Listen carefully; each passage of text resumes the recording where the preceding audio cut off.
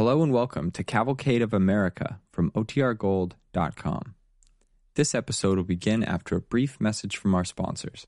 Another day is here, and you're ready for it. What to wear? Check. Breakfast, lunch, and dinner? Check.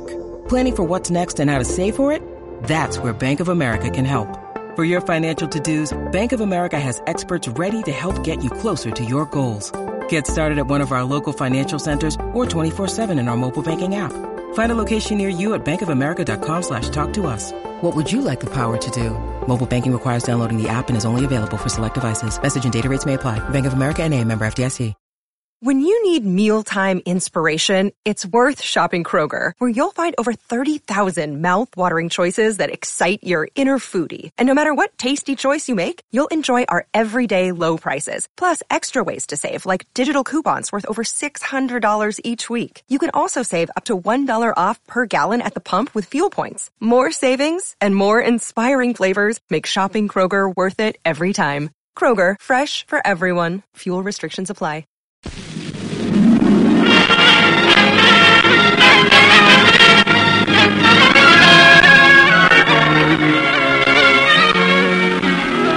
The DuPont Cavalcade of America, starring Paul Lucas.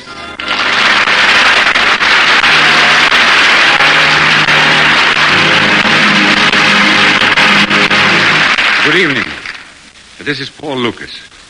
Tonight, our cavalcade plays about the distinguished American scientist, the wizard of X-ray, Michael Pupin. His rise to fame from the time he landed in these shores as a boy with only a nickel to his name is the American dream in action.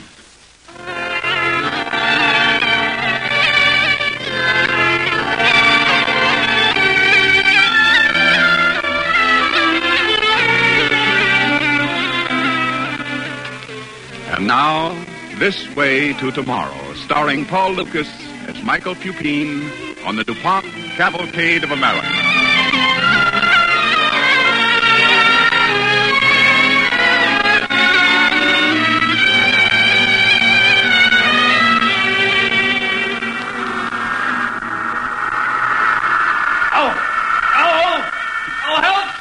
Tom, what is it? My hand. I got a caught in the machine. Gosh, Hey, Jim, come here. We got to get Tom to the hospital.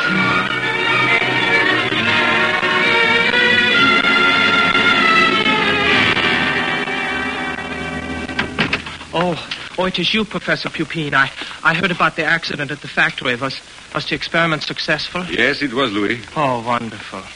Why, Professor, I suppose there was never an experiment conducted under such conditions. I know. There was the man with hundreds of little pieces of metal embedded in his hand and forearm. And the doctor couldn't operate because he didn't know where exactly those pieces were. And he couldn't find out because the man could not keep his hand still for the full hour or more that's required to make an X-ray picture. But you got the picture anyway? Your method worked? Oh, yes, Louis. Well, how much time did it take? 20 seconds. A good X-ray picture in 20 seconds. The surgeon was able to operate right away, and the man is going to be well. Well, congratulations, Professor. You must be very happy.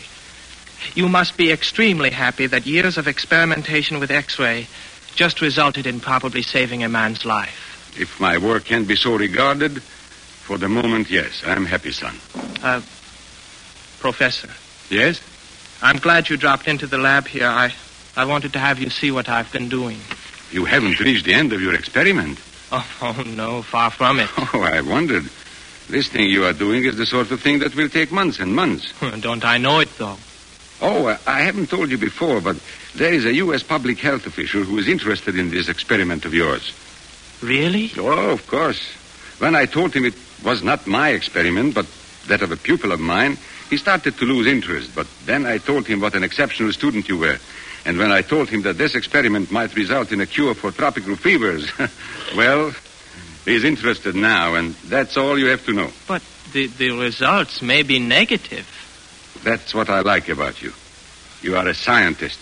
You do not jump to conclusions. You are cautious. You are going to go far.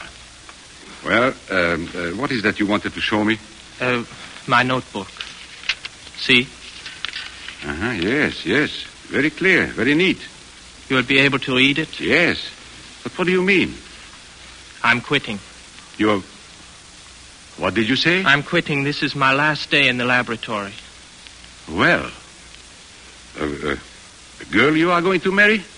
No. What is the matter? Why should you leave Columbia University? I can't stay here. It's impossible. Now, you can't leave here. Now, let us establish that fact right away. You cannot and you must not leave here. I don't know what is in your mind, what's troubling you, but you cannot leave this university or this laboratory. I don't want to use big-sounding phrases, but science needs you. I'm leaving here, Professor. I would suggest Jimmy Holmes to take my place in this lab. You would, huh?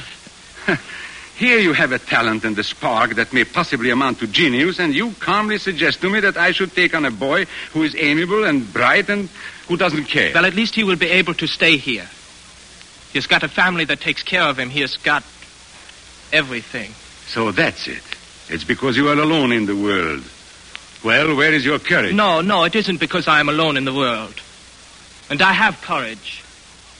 But I have sense, too. Yes, the sense to turn your back on a great career. All right, look, I have another notebook here. Look at it, you see? You see that column? Weekly income. And there, weekly outgo. And look at this, weekly deficit, $8.32.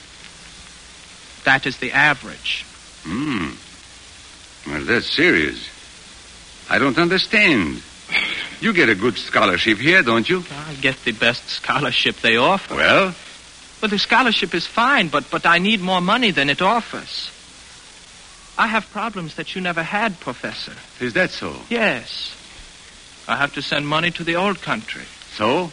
I have a grandmother there, and my parents, and my sister. She's ill. She'll never be well.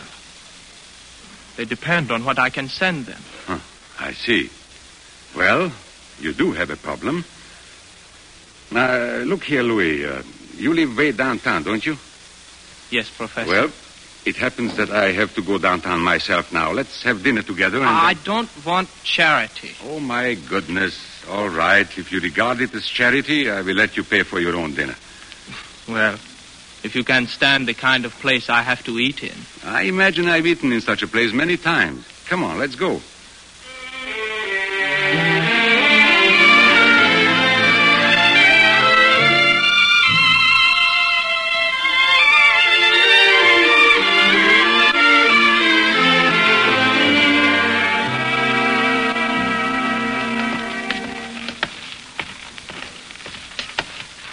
Well, did you mind eating in that place, Professor? My boy, I like a good beef stew. Don't be so sensitive. Look, why did you want me to come with you? Where are we going? To call on a friend of mine. I can't imagine you with a friend in this section. Oh, I lived in this section for 2 years when I was quite young. Because you couldn't afford to live in a better section? Exactly. And because my rooming house was within walking distance of Cooper Union. Cooper Union? Yes, Cooper Union had a library with a fine reading room. Oh. Here. Now we are coming to my old boarding house. Let's go in, shall we? All right. Mrs. Garrity still lives here. Mrs. Garrity? Well, Professor Pupin. Mrs. Garrity, how are you? Fine. Come in, will you? Thank you. This is a young friend of mine, Mrs. Garrity. Then he's welcome. Now sit right down. I'll make you a cup of tea. No, thank you, Mrs. Garrity. We have to be on our way. Oh, Professor, that's just like you. I haven't seen you for months, and now you're going to run out on me. Oh, I'll be back. I was just wondering whether my young friend here reminds you of anything. He reminds me of you at his age when you lived here. Are you related to the Professor boy? No, I wish I were. Well, he'd be a good man to be related to now. But when he was your age and lived here... Do you know you were an awful greenhorn, Professor? But always reading books he was, this Professor Pupin. Well, I must say he had plenty of time to read books. There wasn't much doing in the shops and factories that first winter he was here. Oh, how many weeks did you trust me for the rent, Mrs. Garrity? Enough weeks to make you my friend for life, Professor. Oh, gosh, I've been able to pay my rent pretty regularly. Well, those were pretty hard times right then. And anyway, the Professor was always good for it. He always earned $1 sooner or later. Oh, maybe he didn't eat, but he paid his rent with it. Oh, I knew what I was doing. I'd pay my rent and that you'd give me more food than the rent was worth. Oh. Oh, I was wondering, Mrs. Garrity, how is your business? Well, I can't complain. But I could use a boy like you. Oh, I mean like you used to be, Professor. I need someone who'll, tend the furnace, wash up the dishes, and make his own bed. Well, I can't apply for the job myself, but... Well, maybe the professor will be able to find someone for you, Mrs. Garrity. Oh, I hope so. We'll have to be going along. I know you. You just came to see whether I'm all right. You know, son, this man is still trying to offer me back rent that's been paid long ago, and I won't take it. It's been very nice meeting you, Mrs. Garrity. It's been very nice meeting any friend of Professor Pupine. Goodbye, Mrs. Garrity. Goodbye, Professor Pupine. Goodbye, son. Goodbye, Mrs. Garrity.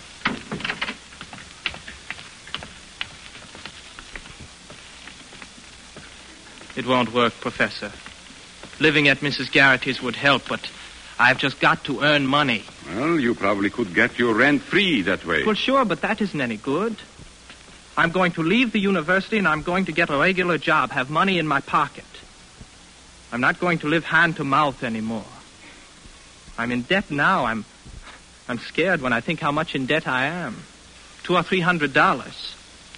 And my expenses go on. Well, I can only say that we all have problems. Well, Jimmy Holmes never had problems like mine. And neither did you. Now, listen to me. No, I won't listen. Professor, you think it is easy for me to quit the university? You think it is going to be easy for me later on when I read about Jimmy Holmes or somebody else making experiments, making discoveries that I might have made? But it's impossible for me to go on. I've thought it all out, and it's impossible. Well, perhaps it is. I'll be sorry to lose you, Louis. Well, I will miss everything myself. I should think so. Professor. Yes. Here is the key to the lab. I hate to take this from you, my boy. Then I have to give it back? Yes, I see. I will see you again, won't I, Louis?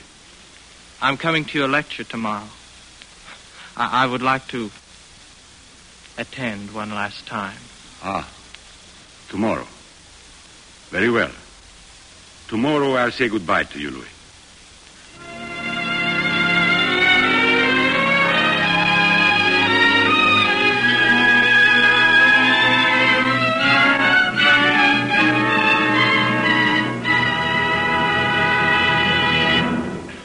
You are listening to This Way to Tomorrow, starring Paul Lucas as Michael Pupine on the Cavalcade of America, sponsored by the DuPont Company, maker of better things for better living through chemistry.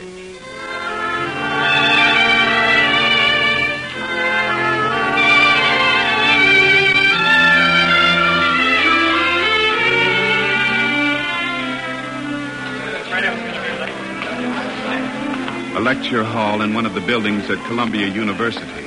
The students have been assembled there for a few minutes, and Professor Michael Pupine stands behind his desk at the front of the room and begins his lecture. Now, gentlemen.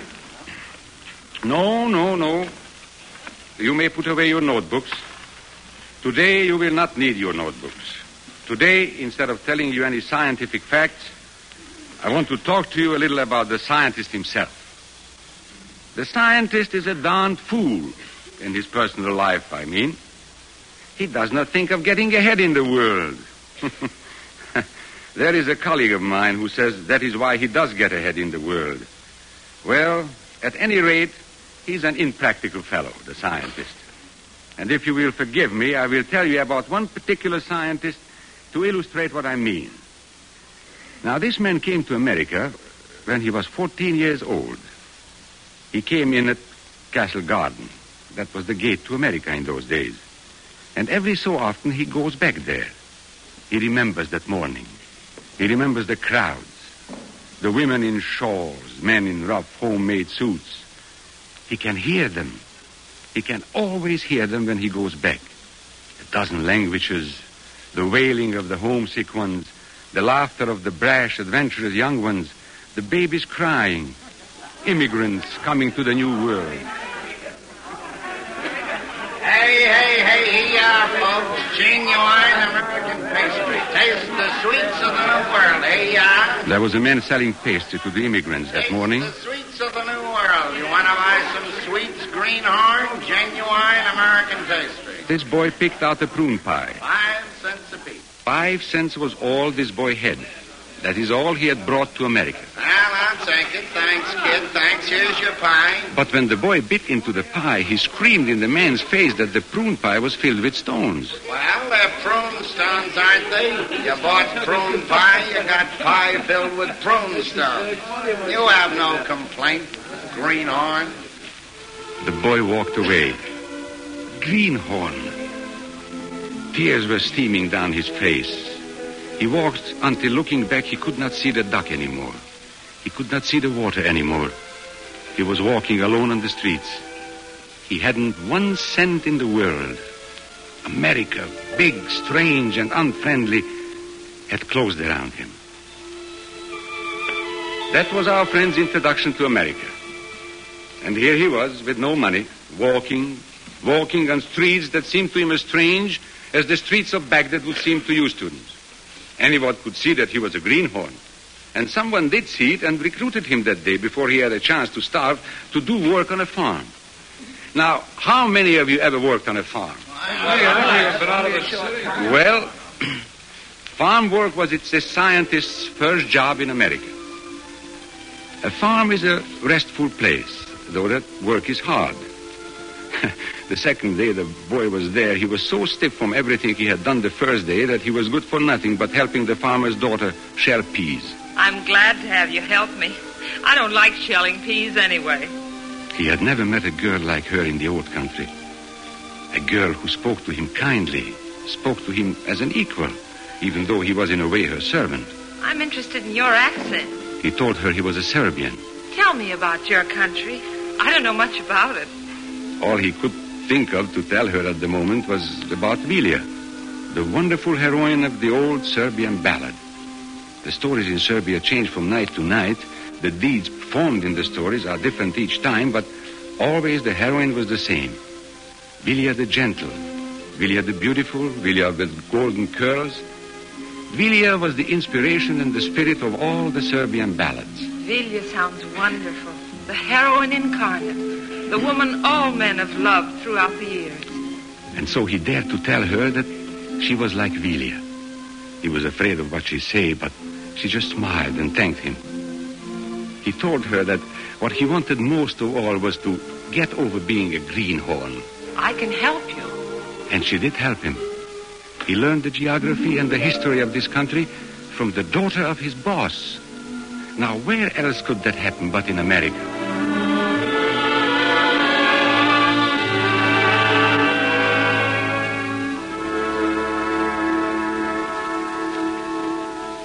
Professor? Yes?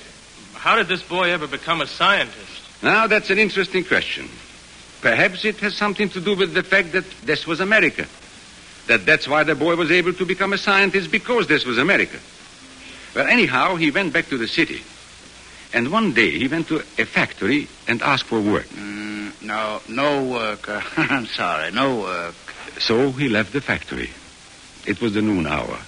And the boys who did work in the factory were gathered in a group together. They had all just finished their lunch, and when this boy started to walk past them... Hey, look at the greenhorn! Hey, wait a minute. Where do you think you're going, greenhorn? He told them he wanted to pass. Well, ain't that sweet? He wants to pass. The greenhorn wants to pass. Well, see if you can get past this, greenhorn.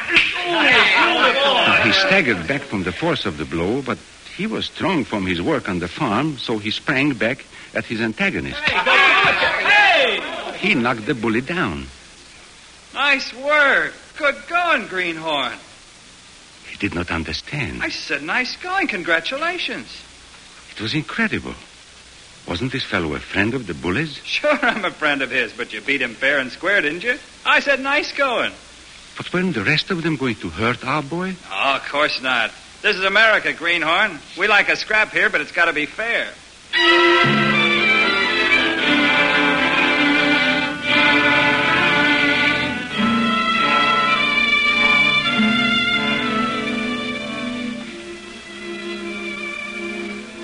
It was that day, really, that our boy discovered America. It was a land where even the friends of a bully gave you a chance. Oh, I don't say that he didn't ever have his doubts, after all, he was out of work. He was staying in a boarding house, but he soon ran out of money, and the landlady asked him for it. Well, you got this week's rent? He had to tell her that he didn't have it. Oh, you've got to have money. He said he was sorry. He said he would pack and get out of the boarding house in 5 minutes. Why, that's not what I mean. You've got to have money to live on. Here's $5. He couldn't believe it. Oh, go on, take it. This woman was more incredible than the friends of the bully. Hurry up. I can't stand here with my hand out and $5 in it all day long. But the boy wouldn't take it. Well, you are an unusual sort of a boy. You're unemployed. Now, how do you expect to get any money if you won't let people help you? He told her that he had a plan. And he did have a plan. At that time, the road outside the landlady's house was paved with cobblestones. Now, all you students have heard a horse wagon going over cobblestones, of course. Well, this boy got so that he could tell just by the sound a block away one kind of wagon from another. The only kind he was interested in was a coal wagon. When he heard a coal wagon, he followed it. He followed it through the streets until it stopped, and then the same thing always happened.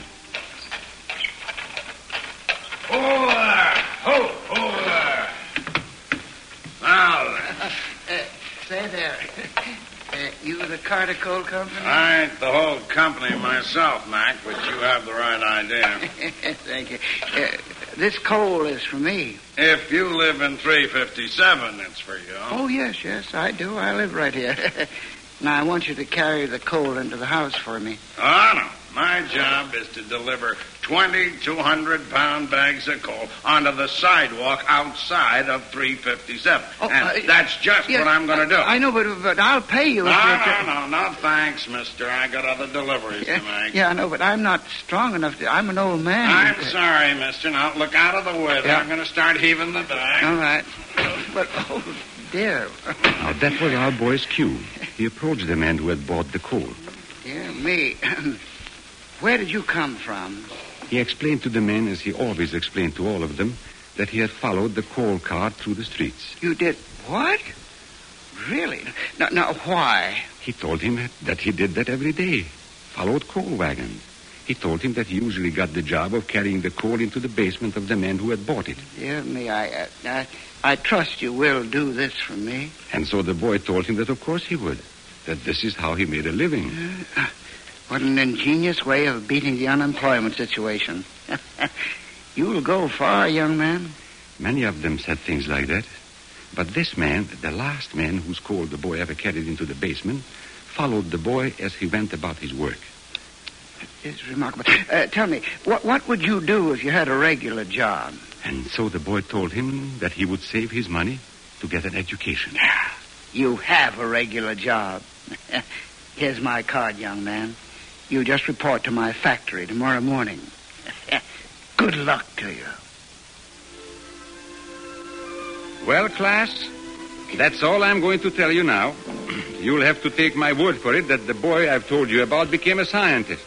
He had not stayed on the farm. He had not stayed later on the factory. He went to school. This boy who grew up to be a scientist had to learn, how is it you say it? He had to learn to roll with the punches, but to work hard, to do all in his power for his goal. He had to learn that people in this country were good and that they were good neighbors and wanted to help him.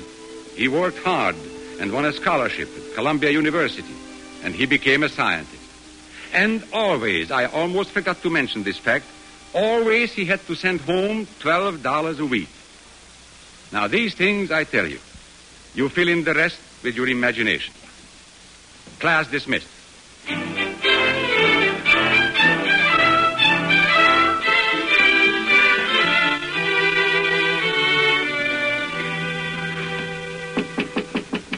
Come in. Hello, Professor Pupin. Oh, Louis. I'm so happy you have come to my office. I've looked everywhere for you. I wanted to say goodbye to you. But that was nice of you, Professor, but... But what?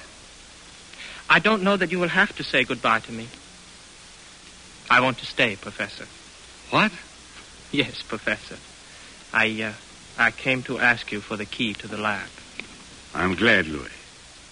Thank you for your lecture this morning, Professor. It didn't take me long to realize you were speaking about yourself. But I didn't know all those things about you. It doesn't matter that it was me, my boy. What really matters is that in this country, a young man has the opportunity to achieve. If, for example, my experiments with X-ray helped save a man's life the other day, or if your own experiments sometime bring benefits to others, then this American dream that every man has the opportunity to do the best he can is worth preserving. Professor. Yes? I would like to stay at Mrs. Garrity's from now on. Do you think you could fix it? Oh, but I've already fixed that, Louis. She has my old room waiting for you.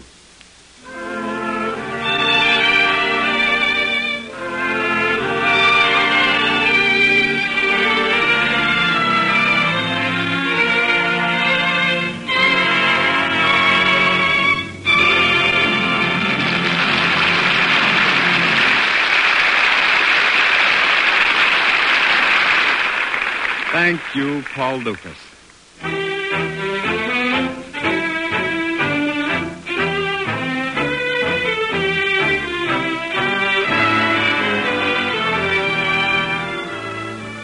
Next week, Cavalcade presents the popular Hollywood screen star Cornell Wilde. Our story is an original radio play called The Black Duster. This is a turbulent drama of the Dust Bowl, of bitter misunderstandings dividing a father and his son, and how a girl's love united them both. Be sure to join us this same time next week for Cornell Wilde in The Black Duster.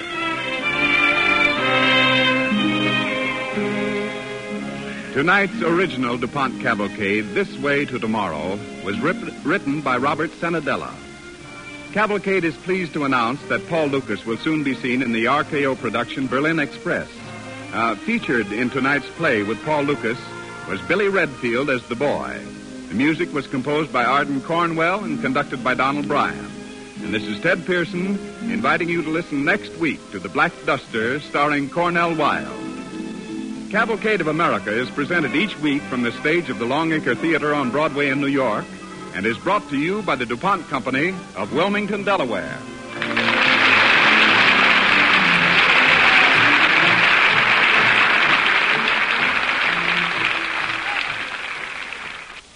This is NBC, the National Broadcasting Company.